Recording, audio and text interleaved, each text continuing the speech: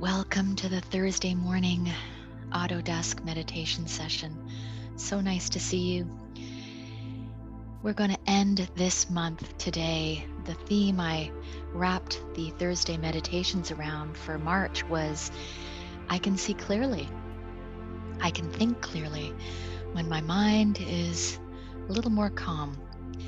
So today, to end the month, I thought I would create for you some meditations to help us with visioning, which is a very powerful thing for us. So the meditation this morning is a creative one. It's called A Vision for My Life. And the meditation at 1 p.m. is called Leading with the Highest Version and Vision of Myself. Really great to do midday once the day has started going and we might be wrapped up in things. So as you're listening to these opening words, just find yourself a comfortable seat wherever you are, and you might wish to close your eyes and bring your awareness to your breathing in this moment, just as it is, without changing it in any way. You're just becoming aware that you're breathing and allowing these words to settle within. So vision, let's talk about it. When your brain and mind are in non-stop busy mode, we're actually using a very small percentage of our brain. It is said that we actually use a small percentage of our brain's capacity, as little as 10%.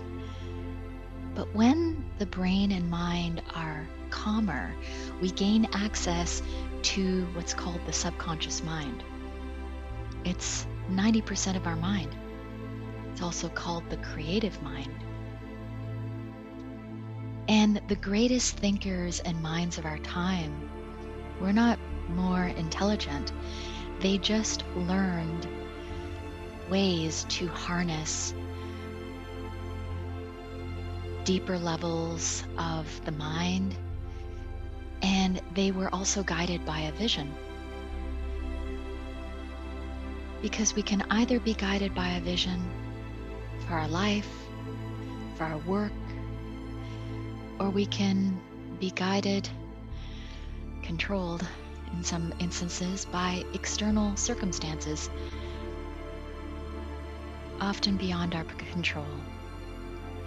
So what I find of value in doing this work, especially through meditation, because we've bypassed the analytical mind, is that as the world continues to toss us around,